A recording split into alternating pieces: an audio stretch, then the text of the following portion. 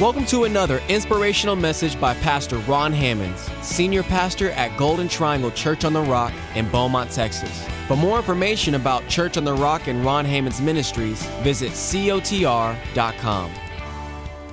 Good morning. Good Sunday morning, in fact. It's the Lord's Day. What a wonderful day. And welcome to Golden Triangle Church on the Rock. You know, we are family. The church is the body of Christ, it's the bride of Christ, and it's the family of God in the earth. And at Church on the Rock, we are family.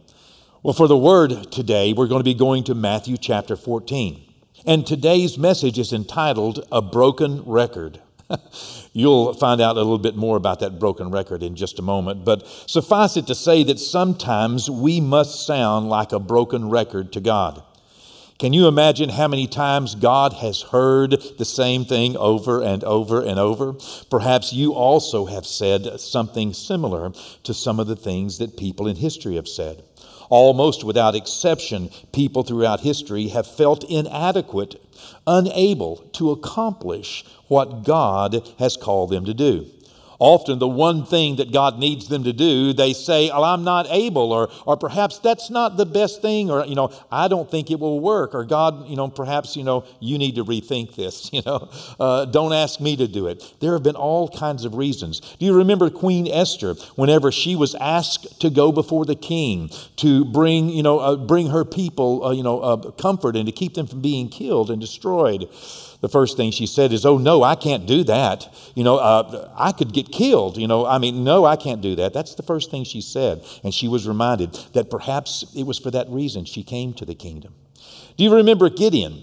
Gideon was a man, whenever he was asked to lead God's army, he said, not me, I can't do this. I've never done anything like this. Even though the angel said, you are a mighty man of valor. Yet Gideon said, not me. He ended up having to get confirmation after confirmation just to finally say, okay, I'll give it a shot. And of course, the Lord brought victory through him.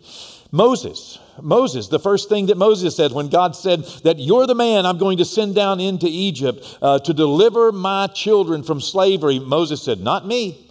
I can't do it.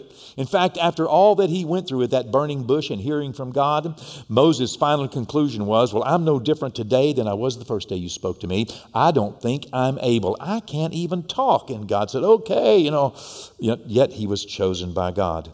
How about those 10 spies that Moses sent into the land? They came back. You remember what they said?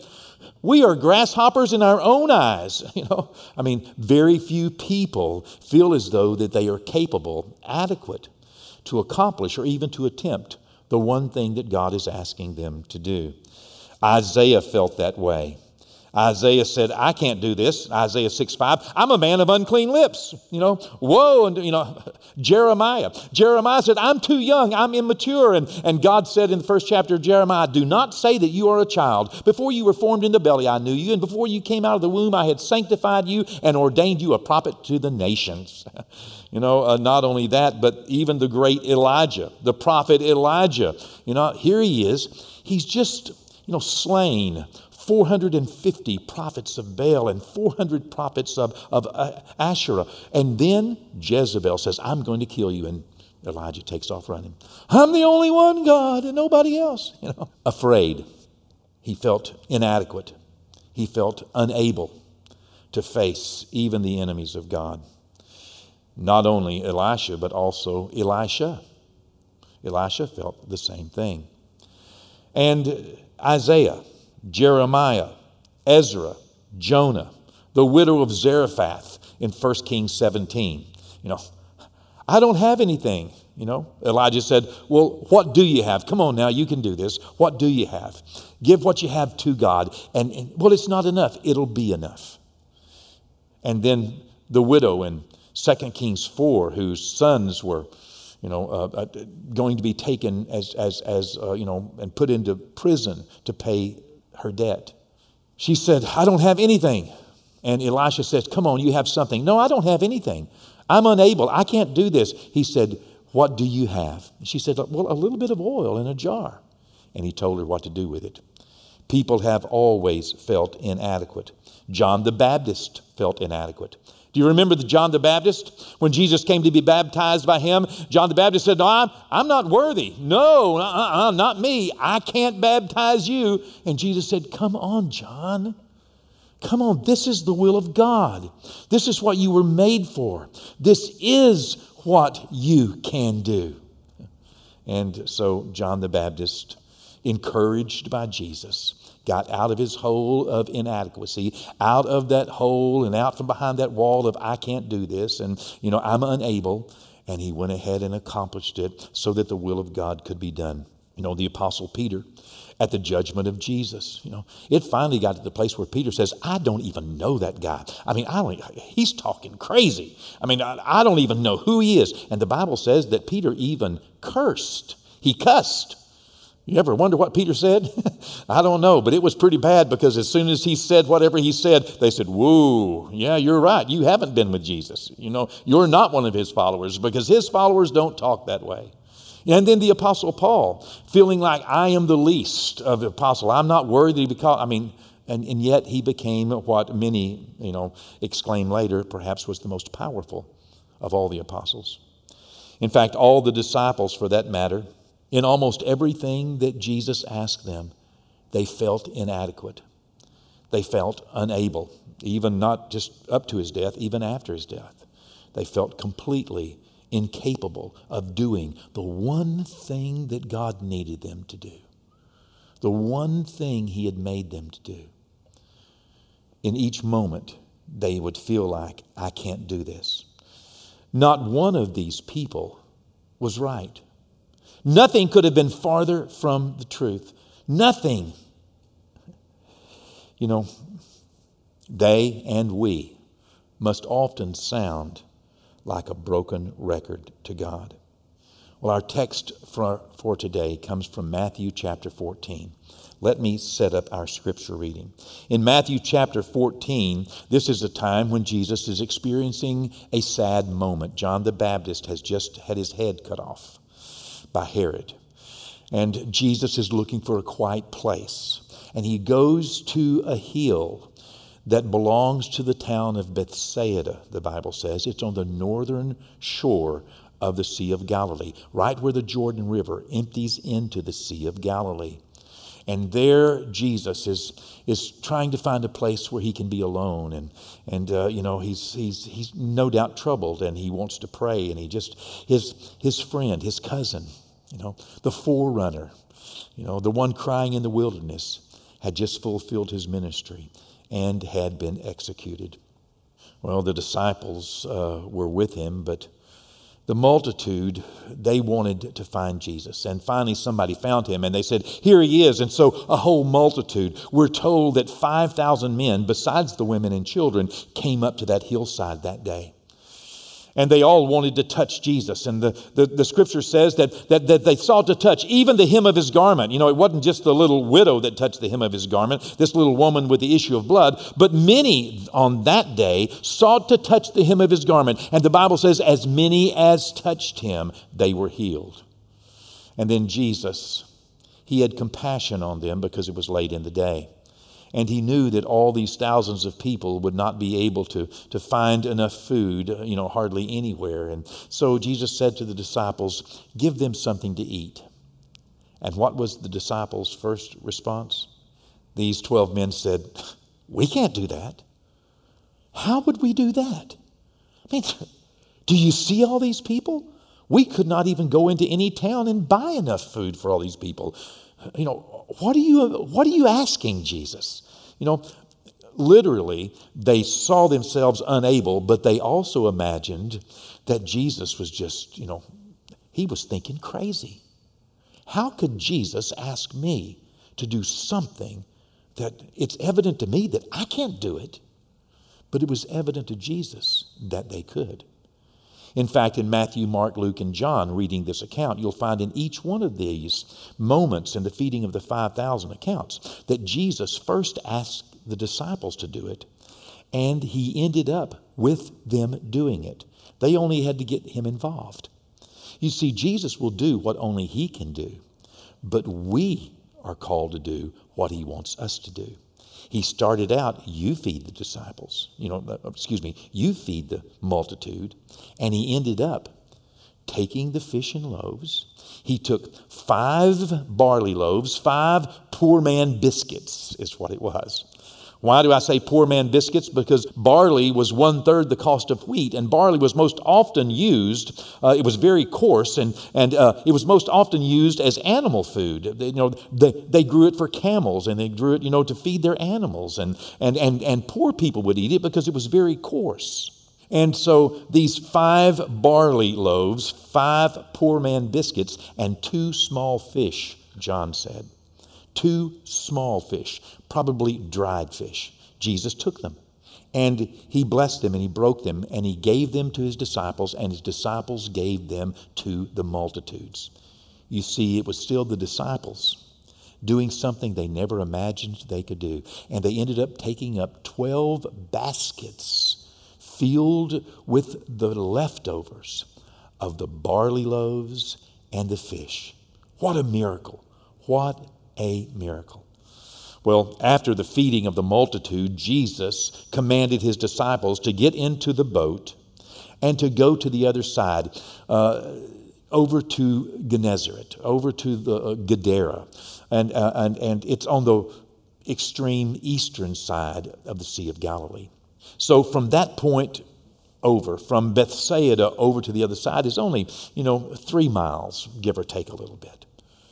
And so they leave, and Jesus sends the multitude away. It's in early evening, probably around 6 o'clock, 6:30 maybe. And Jesus goes up to a mountain and he prays. And Jesus prays up in that mountain until approximately 2 or 3 o'clock in the morning. And then Jesus comes down. Meanwhile, the disciples have obeyed Jesus. They've went and got into the boat, and they're trying to get to the other side. But the wind is contrary, and a storm comes up. And they have been rowing and sailing and trying to do what Jesus said, but there was a storm. Sometimes whenever we're obeying the Lord and right in the middle of his will and doing everything that he asked, like he asked, storms can come up. Some things can arise against us and keep us, working hard, trying to do what Jesus wants us to do. The Bible says in the 4th watch of the morning, along about 3 o'clock most likely. Now they had been rowing for hours, maybe even 8 or 9 hours, and they haven't gotten but maybe a mile or 2. It's really rough. They're working hard and they're concerned. There's a storm, but they're trying to obey Jesus. Jesus comes to them walking on the water. And as Jesus is approaching them, he gets close to the boat and the wind and the waves, and they see Jesus and they think Jesus is a ghost. And the disciples, all of a sudden, they become afraid, and Jesus, close enough to the boat now, speaks to them and says, "Do not be afraid. It's me. It's Jesus." And he's walking on that water. That had to be real impressive. And so the disciples, they're seeing and hearing Jesus, he's walking on the water in the middle of the storm. And Peter says, "Jesus, if that's really you, ask me, allow me, call me to come out and to meet you and to walk out to you on the water." And Jesus said, "Come. Come." The Bible records Peter getting out of that boat and walking out on that water, going to see Jesus. But Peter, as the story continues, and you're probably familiar with, somewhere along the way, he got his eyes off Jesus and he got his eyes on the storm. Now, listen now. This could be prophetic for you right now. It could be prophetic for your neighbor, your friend. This might be a good place for you to share, and link and send, a text to a friend and say, "You need to watch this," because you might know someone that's got their eyes off of Jesus and got their eyes on the storm. You may know someone who is trying to do their best, trying to do what Jesus has called them to do, they're right in the middle of God's will, but yet they're in a storm, and they may have been there for a long time, and they may be getting tired. Can you imagine how tired you would get if you had been rowing and trying to sail and set the sails for 9 hours that night? Wow. Well, Peter got his eyes off of Jesus and got his eyes onto the storm. And when Peter did that, the Bible says Peter began to sink. He began, have you ever had that sinking feeling? When all of a sudden you get your eyes off Jesus and you get your eyes on your checkbook? You get your eyes off of Jesus and you get your eyes on whatever that problem is at work or at school or that test. When you get your eyes off of Jesus and what he's told you to do, and the word that you know and the will that you're following and the way that you have embraced, and all of a sudden you get your eyes onto a relationship that's not working, or onto a sickness that seems to have taken precedent, and all of a sudden you lose sight of Jesus. You lose sight of what made you. You are already in the middle of a miracle. The storm was ongoing before Peter ever got out of the boat. He was already in the middle of a miracle, walking to go to Jesus. But then he turned his attention to the wind and the waves, and he began to sink. And beginning to sink, he cried out. In fact, let's read it. It reads better than I can tell it. Matthew 14, verse 28. And Peter answered Jesus and said, Lord, if it's you, command me to come to you on the water. So Jesus said, come. And when Peter had come down out of the boat, he walked on the water to go to Jesus. But when Peter saw that the wind was boisterous, he was afraid. And beginning to sink, he cried out, saying, Lord, save me. And immediately Jesus stretched out his hand and caught him and said to him, O you of little faith, O you of little faith, why did you doubt? Now that word doubt there is a particular Greek word, distadzo, and it means to duplicate. What does he mean, duplicate? Why did you duplicate? Why did you have second thoughts about me and about coming to me and about doing my will? Why did you have second thoughts about my ability to tell you that you can walk on water? I chose you, I called you, and I was the one who was enabling you. Why are you having second thoughts about the moment and the miracle that you are in? I've got this. Verse 32, and when they got into the boat, the wind ceased. Then those who were in the boat came and worshiped Jesus, saying, truly you are the Son of God. Wow. I've stood on that shoreline so many times and looked out into the Sea of Galilee. In fact, I've even gotten in boats and gone out there, boats that were representative of the boats that were in that day, the fishing boats. And I've gone across that point and went right out, just wondering, meditating, reading, just trying to understand what were those disciples experiencing? What was going on in Peter's mind?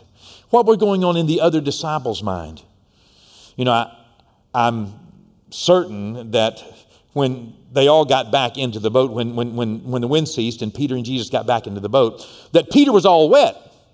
And, as happens sometimes when people get all wet trying something for Jesus, other people can be pointing at them and saying, look at him, he's all wet. But I don't think Peter was saying, I'm wet. I think Peter was saying, I walked on water. Whew. You see, he walked on water to go to Jesus, and he walked on water coming back. He just needed a little help right in the middle of his storm. He was doing okay at the beginning, and he was doing okay at the end. But it's right in the middle of the storm when sometimes, because of tiredness, sometimes because of the wind and the waves, and sometimes, just because of a little distraction in the middle of our storm, we lose sight of the one who called us, of the one who told us to go this way, to do this. Peter just needed a little help. But don't you know Jesus was right there? He lifted him up. That's right. He'll do the same for us. There are a few things I've learned meditating on this passage through the years, and I think these truths will not only help us in these difficult moments, but will also help people who are watching us and people who are listening to us. You know, the prisoners are listening. The whole world is watching. The world is listening. Don't lose it in the middle of your storm. You can cry out to Jesus. The first thing that I have learned from this particular passage and these accounts in Matthew 14 is that God is good. God is so good. He plans ahead for us. You know, we will never catch God unprepared for anything. God thinks ahead. God has never been caught unprepared, and He's not unprepared for what's going on in our lives today. And you can tell other people, God is good and God has a plan. He's not unprepared. He can do this. The second thing I have learned from meditating on these scriptures is that Jesus saves. Number one, God is good. And number two, Jesus saves. Immediately, Jesus reached out his hand. You see, Jesus, knowing beforehand what Peter would need, positioned himself in just the right place. When Peter called out, Lord, save me, guess what? Jesus was right there and reached out his hand. He was close enough to just pull him up, back up on the solid water, as it were.